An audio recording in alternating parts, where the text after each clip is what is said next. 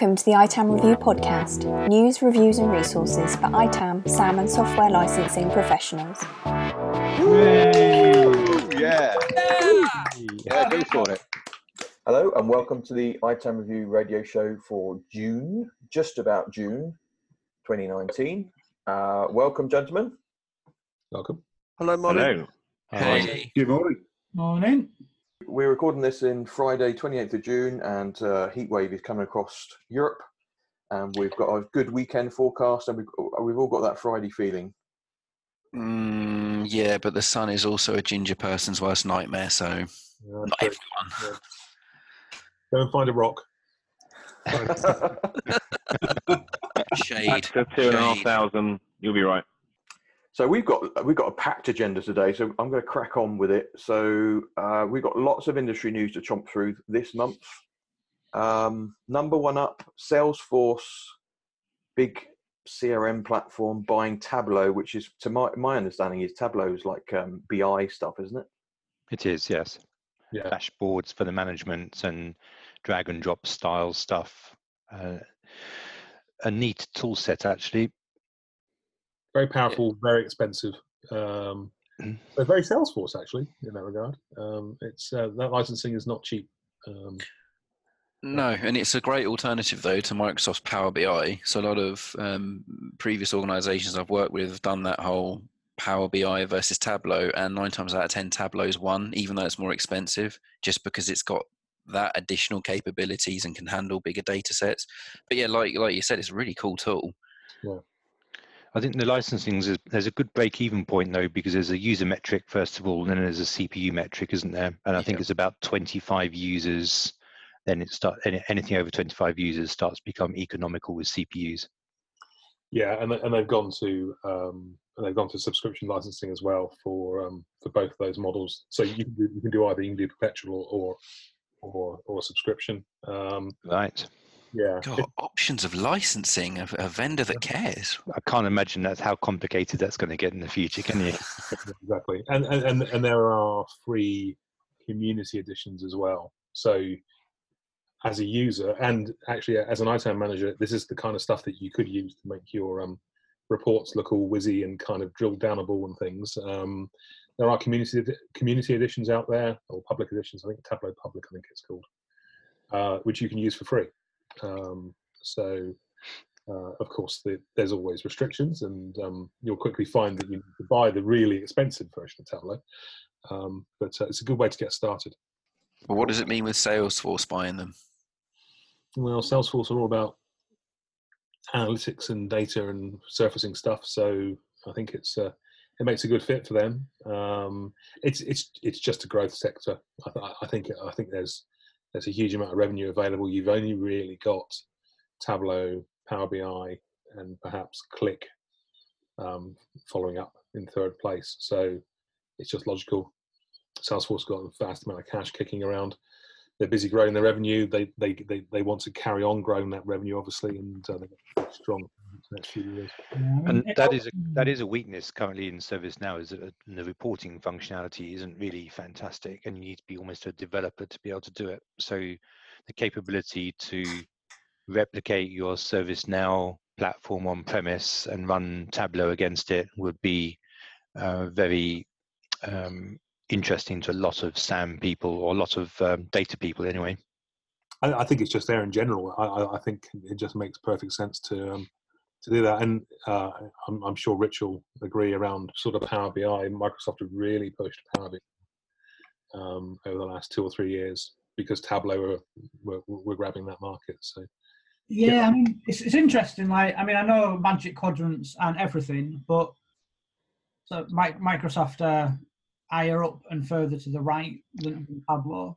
So they've done a good job. But I think a lot of this as well, because Microsoft versus Salesforce, when it's CRM, it's quite a big thing. You know, Microsoft are doing a lot with their Dynamics. And I would imagine that Dynamics plus Power BI probably beats out Salesforce on its own quite a lot.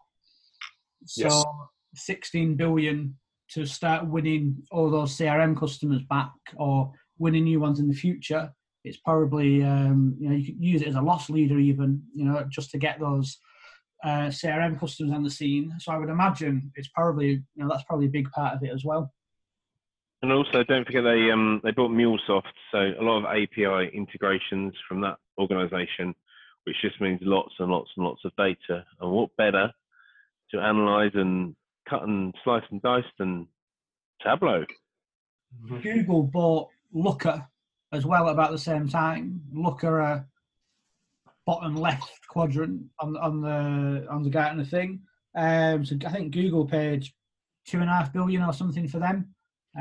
So you got to think Amazon also are missing a big BI play. So I think there's a couple of them. There's Click, and there's another one, ThoughtView, ThoughtSpot, something like that are up in the top right as well. So I reckon there's a couple of them that we might see get snapped up later this year. Yeah, and also what you tend to find with these BI platforms is that you end up with 2 or 3 of them in your organisation because certain departments like certain versions. Click's quite popular with engineering departments. I know from my experience, and so it's a good place to look for rationalisation because all these licenses are big ticket items. Sort of people have their favourites, and because it's a development platform, kind of things aren't transferable particularly easily. But it's all about Salesforce building out their platform. It's all about platforms at the moment. Talking of platforms, so another thing related to Salesforce that's popped up in my radar this month is Salesforce hiring a product manager for software asset management apps. So I'm not clear whether they're looking to develop their own product or whether they're going to partner with other people to plug into Salesforce. But it's really interesting. They've got they're looking for like a product lead. And it's like they describe it as a CEO, like the owner of the whole product that's developing SAM apps. And I just want to read a little bit. It says, this SAM function will be delivering and expanding technology solutions in asset management, discovery, license optimization, and operational excellence for SaaS. So that's within Salesforce. And it's suggesting SaaS and client and server software, so not just SaaS. Some examples of projects in this space would include discover and normalize unmanaged purchases and bringing SaaS software under formal SAM tool management. So what on earth are they up to? I find this really interesting because why don't they just go and buy a SaaS management app? There are plenty out there, all in their growth phase, all in their seed rounds. So why are they building it in the house? That's an interesting question. Clearly, they're looking at the SaaS side of it. And if Salesforce are looking at it, then that really is quite a big rubber stamp, I suppose, or authentication of the idea that you need to start managing SaaS. I'm sure there'll be SaaS first, and I know they mentioned client server as well. So, but what's in it for Salesforce to go and build a SAM tool? I think there's the SAP style indirect access into Salesforce that they could be going after. Are they looking to also maybe make it easier to do SAM for Salesforce as well? Do you think it's it could be the other way around, that they're looking to make it easier to manage Salesforce as an entity? There seems to be this kind of push from some of the big 4 vendors that they kind of want to step away from being the horrible compliance evil people coming knocking on your door and giving you a bill. But equally, Salesforce, as we know, do get involved in software audits. Are they trying to be nice and come up with a way of making that simpler for their customers? Doesn't sound very Salesforcey because they might have seen the model that Red Hat have taken, where Red Hats have sort of struggling to get some revenue, and are now having to chase their customers. And now they realise actually, if they get in early enough, they might be able to help their customers. Maybe it's to help their customers as well, but it might also be a revenue thing. Yeah. The thing is as well, I mean, obviously the key point about SaaS applications is that the vendor can always see what you're using. So, I mean, I'm not clear on how encouraging their customers to follow a SAM methodology for the application would particularly benefit their customers unless it is just an attempt by Salesforce to be a little bit more transparent rather than them just slapping a bill on the table saying you're using that. It actually gives the customer the opportunity to verify that Salesforce aren't trying to deceive them, I guess. Well, it's that thing too, isn't it? I mean, if you're transparent with your end users, that is not potentially only an order qualifier; it's an order winner as well. So, yeah, your marketing message then is, look at what our competitors are doing in terms of screwing you over, making life difficult, making it complex. Boom! Oh, look, you can see your bill here running minute by minute in your Flash Tableau dashboard. I was thinking more cynically to say maybe it's like a business development stuff. The more information they know about what their clients are using in terms of other SaaS apps, the more they know about them. It could well be that, couldn't it? It's market intelligence, isn't it? Yeah. Yeah. Their strategy really has been to, use compliance to kind of leverage people out of old contracts, because lots of people have been with Salesforce. They're 20 years old this year, so there are loads of people on long-term contracts that have got really nice, tasty grandfathered terms. And certainly, the view is that they've been using audit and compliance to leverage people into the new models, which are a lot more revenue generating for them. So they could use it for that as well. It could be kind of an accurate prediction of how much it's going to cost you to get all this extra stuff, and also really kind of focusing on exposing the value you're getting out of the tool. If you know what that particular capability is costing and who's using it, then it really kind of lets you align it to what that's doing for your business. What's your cost of sales effectively? Yeah. So moving on, Oracle getting into bed with arch rival Microsoft in order to come up against AWS. I think it's a good thing from a customer point of view, because Oracle were always trying to encourage people by one way or another to get them to move to their cloud. And I think a lot of people resisted the temptation. So now joining the two together is good for a customer, and probably better for Oracle as well. Is it better for Microsoft though? I see this as a really weird move for Microsoft. I think it's massively one-sided for Oracle, surely. I can't see what Microsoft's get out of it, really. Unless it's a long con and they're just going to use it to show the Oracle Cloud customers how good Azure is and slowly move them over, or at least get all those customers buying Azure Active Directory for the single sign-on and that kind of thing.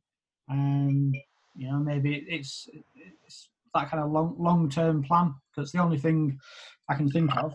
The only thing, or the major thing they're really thinking about here is actually how do they beat AWS? Right. Because at the moment, public cloud-wise, AWS have got over 60% of the market. Yeah, but I mean, Microsoft, Azure's growing faster than AWS, so they are catching up. They're still. Let's be honest with you, they're still. I agree that it is growing faster, but they're still a very long way behind at the moment, aren't they? Oh yeah, but how much? I don't see how much more they're going to get by hanging around with Oracle. No, but it's the add-ons around it, though, isn't there? And again, I think it comes down to the fact if they can see people using Oracle on a platform, then they can go to that person and say, look, we can offer you a really good discount on SQL Server or whatever other options they've got to sort of move people away longer term. I think it's quite a clever idea, actually. Yes, it benefits Oracle because they're going to retain some customers shorter term, but the long game potentially for Microsoft is a lot more beneficial. Yeah, I think as well, because obviously we know that Oracle use pressure to move customers into Oracle Cloud as an audit tactic, an audit settlement tactic. I mean, is it potentially where customers have shied away from that? Is it, well, actually, maybe we'll offer you this card instead, we'll move you to a different cloud platform, but you can still use our software on it? Possibly, I don't know. I mean, do Microsoft have a better reputation? Or do they come across as more open in that market? I think the interesting thing, I think, speaking to people that work for Oracle, but more on the kind of application side of things, which is kind of the cloud bit. That is a really growing part of their business. So I think that's where some of the cloud numbers come from.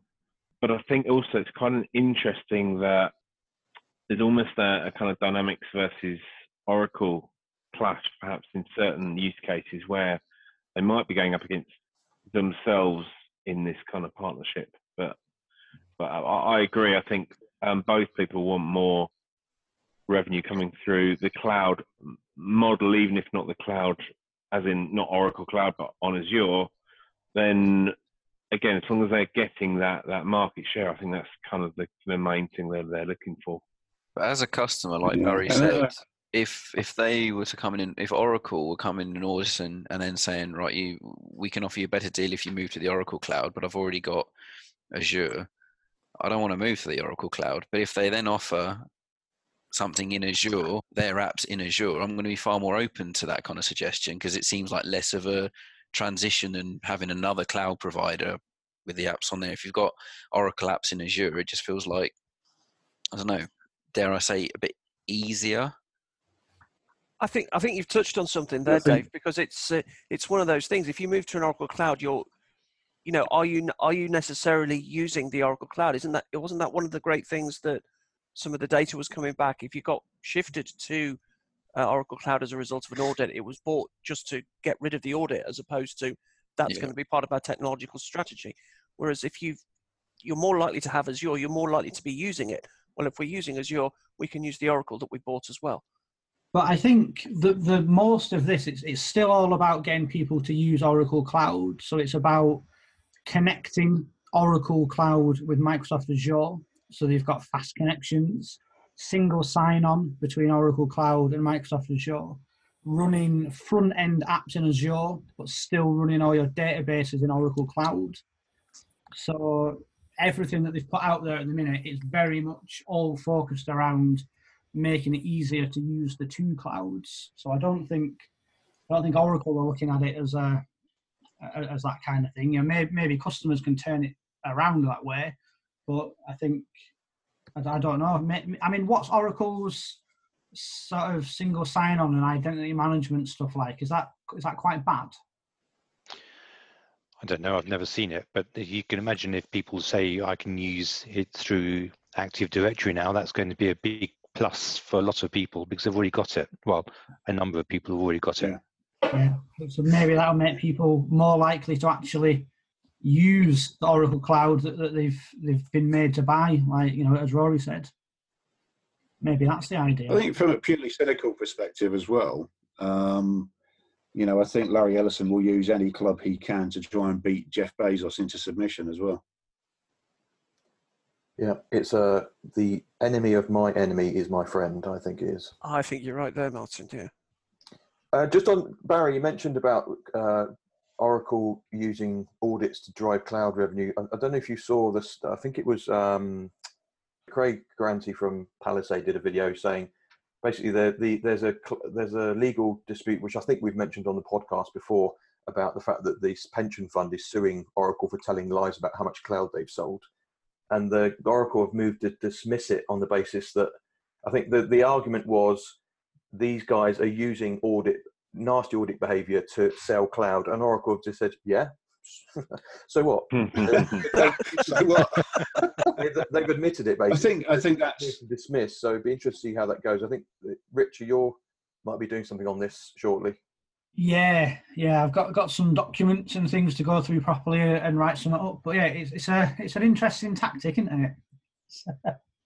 It's taken the wind out of the whole motion, because they built up all this evidence that said they had really dodgy sales tactics and really aggressive, and Oracle have just said that's how we work with our customers.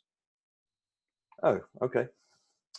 Other industry news: VMware now on Azure. I think this is a Microsoft benefit as well as a VMware benefit, but it's been available on AWS for a while, and so this is everyone catching up and making it options for customers, because Microsoft don't want to lose people if they're migrating people from on-premise to cloud. The only current location they've had was AWS. So now they've got the option of Azure. And again, I think it's beneficial for the customers if the prices are similar. Why go for AWS if you can just leverage everything in Azure if you've already a Microsoft house? I think it's a good move from Microsoft. I think it's a bigger benefit for VMware as well, if I'm honest. Because over the last few years, with the onset of public cloud, VMware have seen the revenues from their service provider program shrinking, because obviously they, like Microsoft with their SPLA agreements, VMware have a specific agreement for service providers, managed hosting platforms, that sort of stuff. And obviously where people were rushing to public cloud, that was shrinking. And I think this is a lot of this with the AWS and Azure. This is VMware trying to protect their own revenues, and obviously selling it to their customers as well, as Jeff's pointed out, selling it to their customers as a benefit, because they can then protect their investment they've already made in VMware, adopt a hybrid cloud platform, either Azure or AWS, and still continue to use the on-premise licenses that they've already bought. But yeah, I think this is a big part of this, is VMware staying relevant in the cloud-centric world. So just to say, you can't do bring your own license with VMware in AWS or Azure. Well, not onto their platform, no, but they're designed to be hybrid cloud platforms. So the on-premise component, you'd continue using your VMware licenses if you've already got them. Yeah. I mean, Microsoft, they announced it, what was it, like December 2017, January 2018, like quite a while ago. And it was funny because they announced it, and then VMware did a blog post just kicking off massively about it, just like slagging Microsoft off. And then it got rewritten and toned down a little bit. And then it went quiet for about a year and a half, and now it's out. So I think everyone's been working on it, and it's interesting. You know, Microsoft and VMware have been, enemies for a while. So they've made friends, Microsoft and Oracle. But I think that was the big thing. You know, you could do it in AWS, you couldn't do it in Azure. I feel like it's ticked off a big box for, something that Azure was missing. So yeah, it seems like it'll make that sales process easier. You know, if you're Microsoft or a partner trying to switch someone over to Azure, it's removes a blocker, doesn't it? Yeah.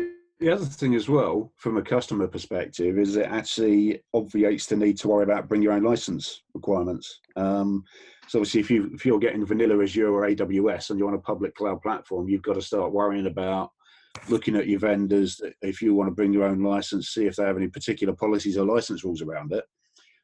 With VMware on Azure and VMware on AWS, you don't have to do that, because even the components that are hosted by the cloud providers are dedicated platforms, so they're technically private cloud.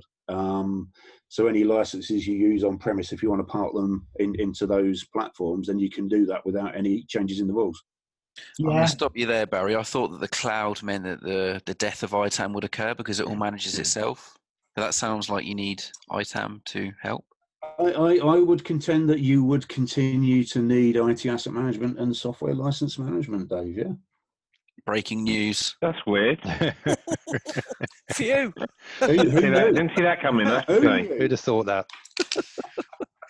There you go. There's a title for the podcast. You still need ITAM.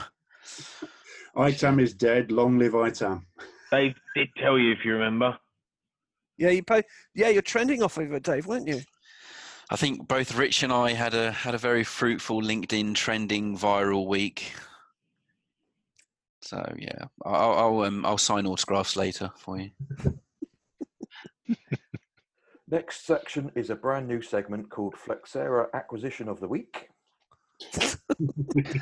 We need a new jingle. Any recommendations for a jingle for this? Not the one that I'm Do you prepared know to put what? on the radio. When you talk about Flexera's acquisition of the week, I hear the opening of the theme tune for Curb Your Enthusiasm in my head.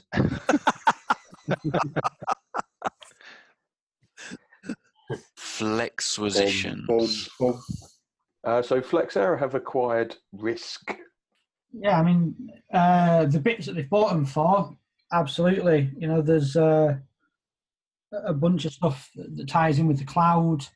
You know, working out, looking at what you've got on premises, and it will show you. Risk will show you the owners of it all, so you can see, you know, the technical owners. You can see all the resources bundled up as an application, so you can work out who owns what, and then it will tell you, right, you know, if you put this in AWS or you put it in Azure, it's going to cost X, Y, and Z. So I think from what I've seen, it ties in with the right scale piece quite well. It's kind of like the middle bit between Flexera on premises and right scale. It sits quite well as a sort of bridge for the move into the cloud, I think. How on earth are they going to plug all this stuff together? That's a job for life for someone, isn't it? Yeah, they take their time to really kind of. Although actually they've been quicker at it than some other acquisitions, because the MetaSaaS acquisition from last year is kind of now out there as Flexera for SaaS, and RightScale's been embedded nicely as well. So they are building a platform, undoubtedly. They're building out sideways and really kind of filling gaps, and Risk fits in there quite nicely. Are they still looking to be sold? Well, there is those rumours kicking around and sort of calls flying around about it. So could this enhance the 3 billion or whatever the estimate was for Flexera if they keep making these acquisitions whilst also playing a sales process to sell them? Well, I think it's a race to build a platform. If you're a kind of a niche capability or a feature, then you can get acquired. If you're a platform, then it's a different. No, you're playing at the same table as the ServiceNows of the world, as Salesforce and so on. So I think that's their aim. Strategically, it means that they're kind of moving into that space. They had a good year in terms of the Gartner Magic Quadrant, which raises their profile, rightly or wrongly, and they're just building out all those capabilities. The stuff around monetization and also around the vulnerability management and things like that. They've just got a very broad offering. I think for sale would not be the right word anyway. I mean, I've heard competitors refer to Flexera being up for auction, which is not really correct. I think the better way of phrasing it is they're looking to refinance. They're probably looking for a new, although somebody might buy them as to do that, but I think they're just looking for new money, a new backer, basically, which is pretty standard practice. Yeah. Another bit of industry news I saw this week was this was on LinkedIn Jobs, was software license asset management director. So basically license revenue at VMware in China. And first of all, it's a good job description. If you're like doing audit defense, it's good to see your competitors, your sort of adversaries' job description, because it says, for example, this position is assigned a sales quota, and you've got quarterly annual targets. So no matter what they might say on the material about software management and the value of IP, ultimately it's a sales job. But I think the reason I've picked this up is we don't see a lot of information from China as a market. Now, maybe that's because we're not looking at Chinese content, but you never hear like Gartner referring to Chinese SAM market or any other company with a lot broader scope. So what do we think of the Chinese market? Have you seen anything on your travels around the Chinese market? From a IP point of view, there's been a lot of challenges around different industries. I mean, I sort of look at Burberry, for example, and Apple, they were always trying to shut down bits in China. I think maybe China are trying to get a little bit more realization into the compliance piece, but maybe that's been driven by the software vendors. I think it must be a huge market. And, if they can, I think all the software vendors need to start looking that far out to say, well, how has my software been used? And it's got to be a fantastic market as an opportunity. I remember speaking to Microsoft a few years ago, and they were saying, it's a very tactical, political play, and they say, we will come into your territory, and invest and create lots of jobs in China, but you've really got to sort your licensing out. You really got to sort this anti-piracy stuff out. So it's like a bit of a trade-off. But is that not less of a concern now because everything's cloud? I mean, all this, if it's old license keys and perpetual stuff, they're not actually going to have access to much, are they? I mean, I think there's still a lot of, XP, Windows 7, that kind of thing from Microsoft's perspective, Office. I think that there's still a lot of on-premises stuff to get sorted out, before people start moving to the cloud in some of these other markets. And I guess that's the same for most vendors. There's enough pirated stuff in use that it's worth going after that, even with the rise of the cloud, I guess. Yeah, looking at it holistically as well. I mean, you think about it, the Chinese economy has grown enormously over the last 20 years. I mean, the growth has probably exceeded even their own expectations. And obviously with that industrial growth and particularly with all of the electronic stuff in the industry they're doing there these days as well, there's going to be growth in software usage. So it's just VMware just ensuring that where the industries are growing, they're actually continuing to use the licenses in a fair and equitable manner as well.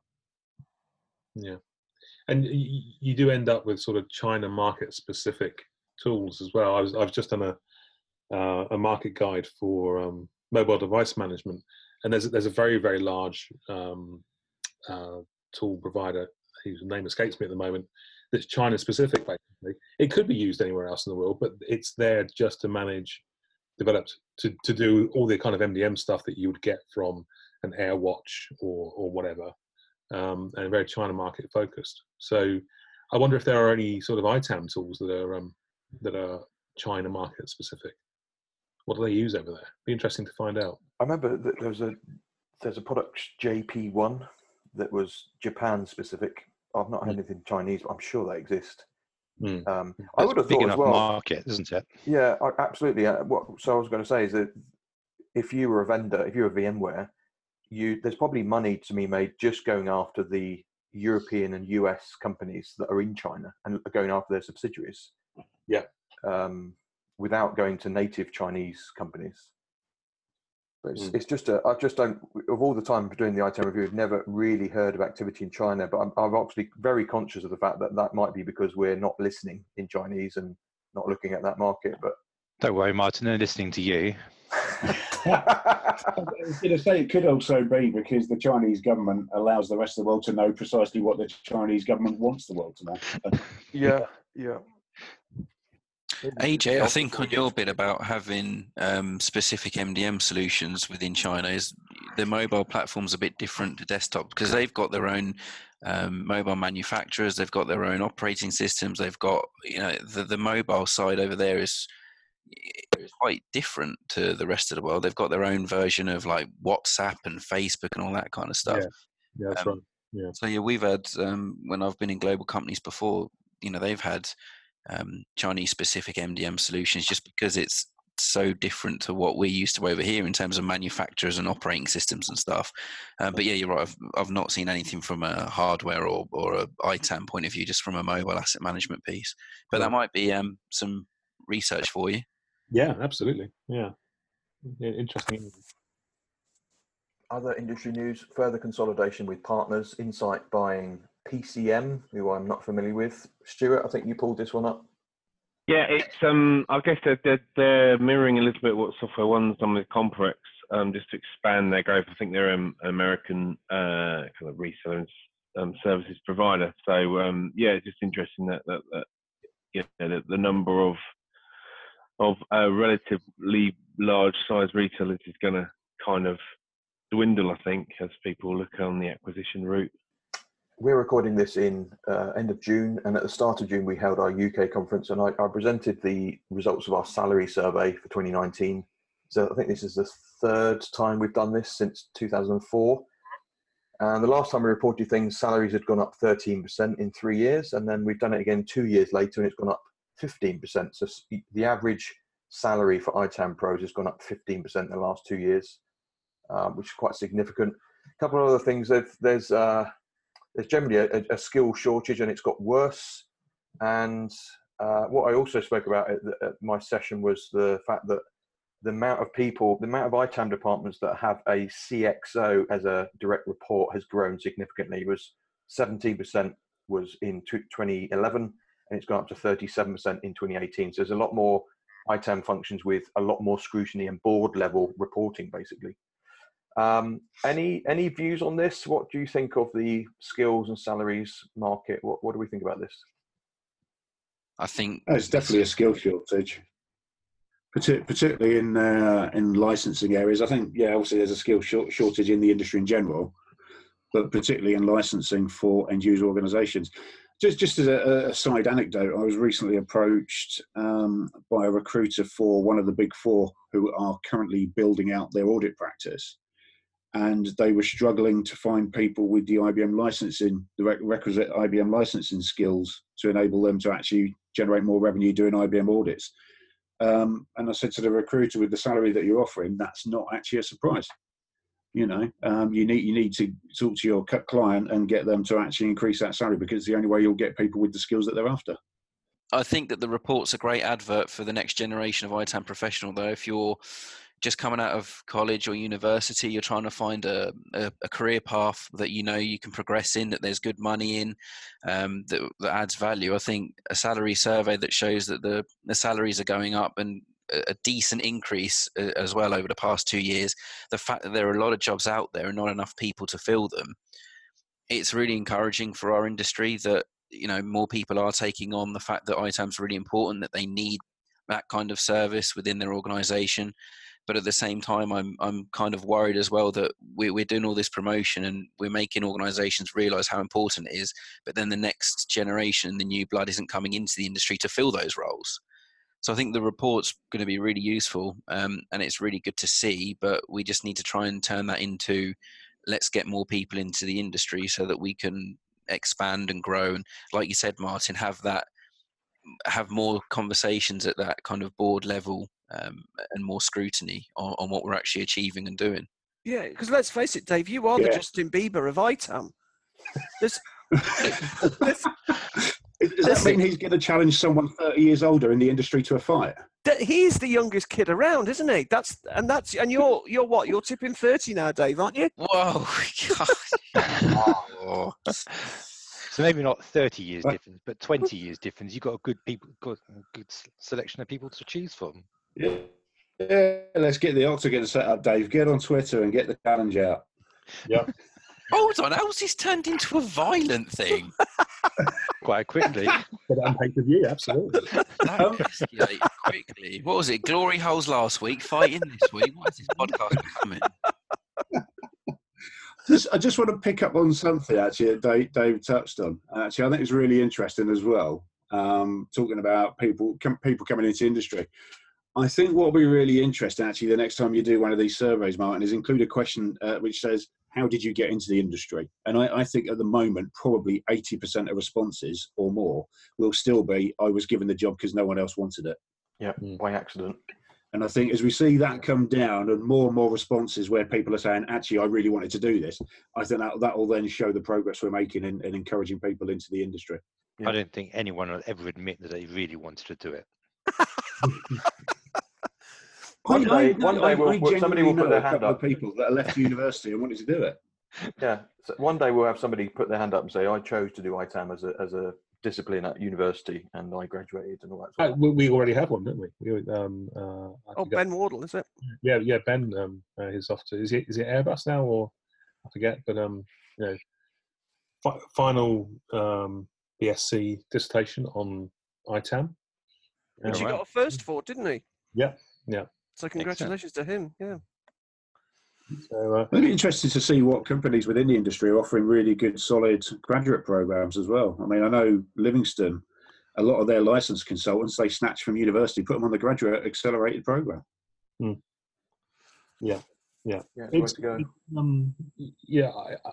been a long time since I was at university, but people back then were looking to join the Big Four or probably Big Six back then, into management consultancy roles effectively.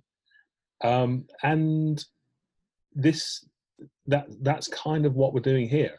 We're getting away from sort of perhaps the real technical stuff and the real nitty gritty and the real detail, and we're getting, as it becomes more strategic, it becomes a valid route into senior management, because you get that exposure across the whole of the technology estate, which is now really close to your customers in products and so on. So if it was seen as not as a technical role, as a governance role, as a finance role, would we get more people? I think we probably would. People come out of university and want to be accountants. And that's a great point too, AJ, is that, we should be starting to see people who've come through the ITAM industry hitting the C-level positions as well. And that I don't see or hear of necessarily. No. So are you also kind of saying then that potentially if you throw someone into the ITAM world, or they're looking at it and they look at licensing and the complications around that, that might be putting people off, whereas they looked at, like you said, the governance side of it, the processes, kind of the cost savings and those tangible benefits, that would be more attractive to someone leaving uni?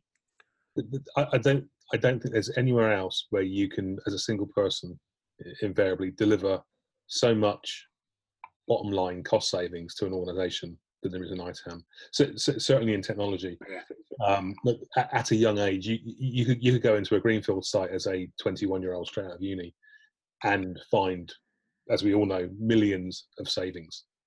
Do you think they could?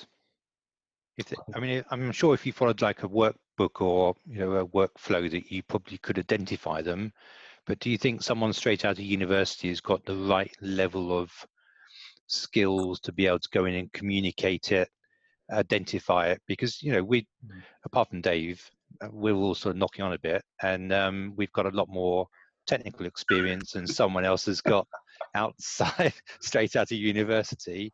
So we can go and talk the technical stuff to the techies, rather than having some university graduate come in and say, oh, but you can do all of this, and where's the experience to say that, yeah, sure, you can do that? That's a fair point. I think I came into the industry from a technical background, so I suppose it was a bit easier for me to go and talk to my former colleagues. I was literally sitting next to them about complicated things like changing how the SQL servers are clustered, things like that. So maybe you're right, but I think as it becomes less about the real nitty gritty nuances of cores and processes in some ways, then perhaps it can be something you can do as a management approach. Just to finish on the salary survey, one of the things I mentioned just as a discussion point was, for the first time in my ITAM career, I've got organisations saying we want to go for organisational certification against the ISO standard, which is not a thing yet, but the ISO group is looking to develop that. And I think it's a way of adding a whole new level of credibility to your output as an ITAM function. And related to that, there was a job description from Sainsbury's this week, said that the candidate must have a full knowledge of -1 and -2, -1 being the full ISO standard, like the best practice standard, and -2 being tagging. What's the views on that whole trend, if it is a trend, around standards? What do we think about that? I think it's a decent thing to hang your hat on. The nice thing about ISO is that it's not proprietary, so you're not. It's not an MCP. It's not an IAITAM certification or a club-based certification. So yeah, I think on the whole it's a good thing. It's interesting that Sainsbury's are going down the -2 route. That's I think that's the future, really. So yeah, kudos to them. I still maintain my argument that standards are awesome to have and a really good thing to follow, but at the same time, it's not a drag and drop. What works for one organization may not work for another one, depending on the industry, the size, etc. So they're great benchmarks, but whether you follow them to the letter or not is something I'm still not comfortable with. Well, I think that's built into the standard, though. You can set your own scope. There's not like a cookie cutter way of doing it. You actually say, right, I'm going to do it within the scope of the standard. You could say, I'm going to do servers in Barcelona, and that's it. That's the scope of your standard. You don't have to, do some generic process. But would that bit then get certified? Yeah. Would that be enough for people? Well, that's fine too, because when you put the certificate on the wall, you're supposed to, at least in the ISO world, you're supposed to put a statement of applicability against that certificate as well, so that it says you don't sort of run riot with the certificate saying, oh yes, we're ISO compliant. You then tailor it, or you pull it back to say, yes, we're ISO compliant for the servers in Barcelona, as Martin mentioned. So, and increasing what you will find as well is that over time it might actually become an order qualifier to be 19770 compliant, rather like in the world of information security, you have to be 27001 compliant. Yeah, and it's for them, it's table stakes, isn't it? It's like, if you're going to be a part of our supply chain, you need to prove that you are not going to be a liability in terms of risk, and we want you to be 27,000 certified. And I think we actually haven't got that yet for ITAM, but it's certainly a very strong bargaining chip. If you're one of the 37% that's got board level scrutiny, and you've got a very significant infrastructure, IT infrastructure, which most companies have these days, and you're going, I'm doing my ITAM function, I'm doing it to ISO level. I think that's a way of taking our industry to the next level. I think it's a way of really proving the quality of what you're doing. Anyway, off soapbox, step down from soapbox. Like jargon buster, jargon buster. We've got 2 jargon busters this month because we made such a pig's ear of last month's. I mean, sorry, we. It was in depth. I'm claiming this one. Thank you very much. Our listeners wouldn't even know that because it was so bad. It was on the cutting room floor. Thankfully. Multiplexing. Do you want me to? Oh, no. No, please don't. No. Do you want me to rescue you, Stu? Please. Do you want me to rescue you? Well, both you and Rich were not here last week, and I felt compelled to try. That's what I just want to point out is that the 2 people that could have explained it weren't on the podcast last month. No, could have explained it clearly. There is a difference. I'll start with a question, actually, because this is something that not a lot of people know. Does anyone know where the term multiplexing originally came from? No, Barry. Where does the term multiplexing come from? It's a Microsoft-ism, wasn't it, back in the day, or am I also incorrect for that? It predates Microsoft by a while. It's actually an old telecommunication term. Telecommunication computer network. So it's sometimes known as muxing, but multiplexing was a technical method by which you could combine multiple signals into one signal over a shared medium. So you can tell I used to work in communications in the Royal Air Force, can't you? Always learning. But anyway, so in a licensing world, in the software world, multiplexing is effectively where you've got multiple users or devices connected into a single application, a business application, for example, and by extension, indirectly interacting with an underlying piece of software. So you take databases, for example. The vast majority of business applications will have an underlying database, whether it be Oracle database, Microsoft SQL Server. Both vendors talk about multiplexing. So effectively, if you're licensing users who are all accessing a single business application, and that business application is then interfacing with the database that's underlying it, you still have to license all of those users for accessing that database, even though they're not directly interfacing with it. And that is multiplexing. Cool. And next jargon buster, in as succinct terms as you can, cluster. What's a cluster? So a computer cluster is a set of connected computers. You can have as few as 2 in a cluster, and there's no theoretical maximum limit to the number that you can have in it.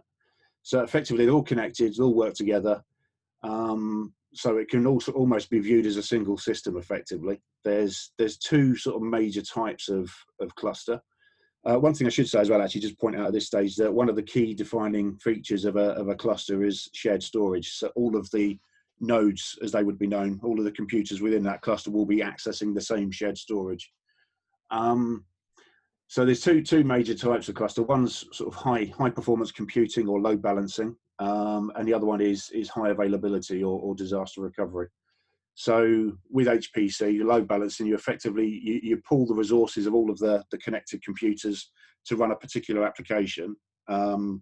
Good example of that is VMware's distributed resource scheduling, so effectively vMotion DRS, where you're pooling the physical resources of all the host servers in a cluster, and then virtualizing them, and they actually then become virtual resources for the VMs that are being hosted within that cluster.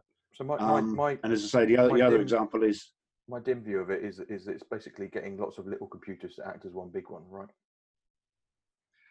well, yeah, absolutely. I used to say the other version of it, as I say, is high availability, where you have active and passive nodes, and if an active node fails, a passive node will pick up its workload. So, but yeah, it is the short version is it's a load of computers connected together to work as one, and you just pool all the resources. Cool. Another news item I found was NASA being hauled over the coals by their administrators around. They got hacked via an unmanaged and unknown about Raspberry Pi. Raspberry Pis are these tiny, very cheap computing devices, very popular in engineering and science backgrounds because they're pretty powerful. Actually, there's a new version out this week, which has proven very popular. £35, I think, for a pretty capable computer. So that they get used in all sorts of things. So for example, one of the things they get used for is the clusters that Barry was just talking about. You can build clusters out of these things very cheaply and get a lot of computing power. Anyway, plugged into the NASA network, some unpatched vulnerabilities. Nobody knew about it, and bingo, they were hacked. Just an example of IT asset management, obviously helping there, because even though it's kind of it's an ARM-based, Linux-based computer primarily, you can still discover that stuff with your discovery tools. It will have an IP address, it will have a MAC address. You'll be able to query the BIOS perhaps probably via SSH, for example. And so it's just an example of needing to discover the whole of your network. And otherwise bad things happen. And NASA have not a great reputation for cybersecurity. Once again, they're an engineering and science-led area. If you've ever spoken to people in academic institutions, it's the same there. Very, very difficult to corral all these incredibly brainy people who think they know best to follow standards and so on. So that's it in a nutshell. Unmanaged device, undetected device, exploited device, nasty people inside your network. So thank you for listening to our radio show for June. Just a quick one from us is that we've saved the dates. Please save the date, 20th and 21st November for our Australian conference. For any listeners that might be in Australia, that's in Melbourne this year, shifting from Sydney to Melbourne. So that's one date for your diary. And our very own Rich Gibbons is on the hunt for speakers for both Australia and USA. So if you've got a story to tell about anything you've done in the ITAM space, please reach out to myself or Rich.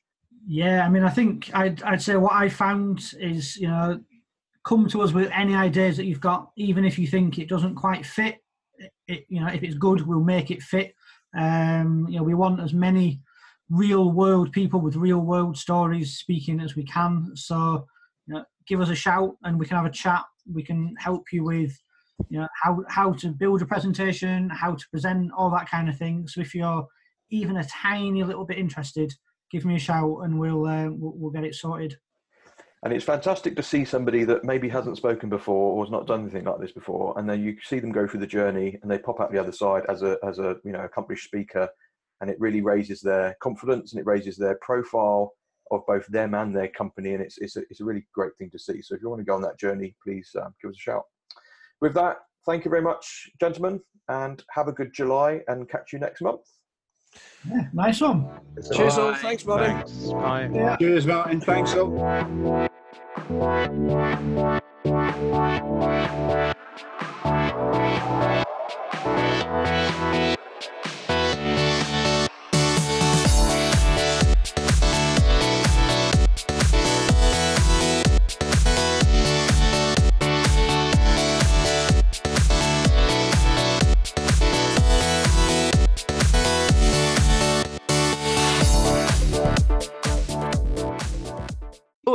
Oh,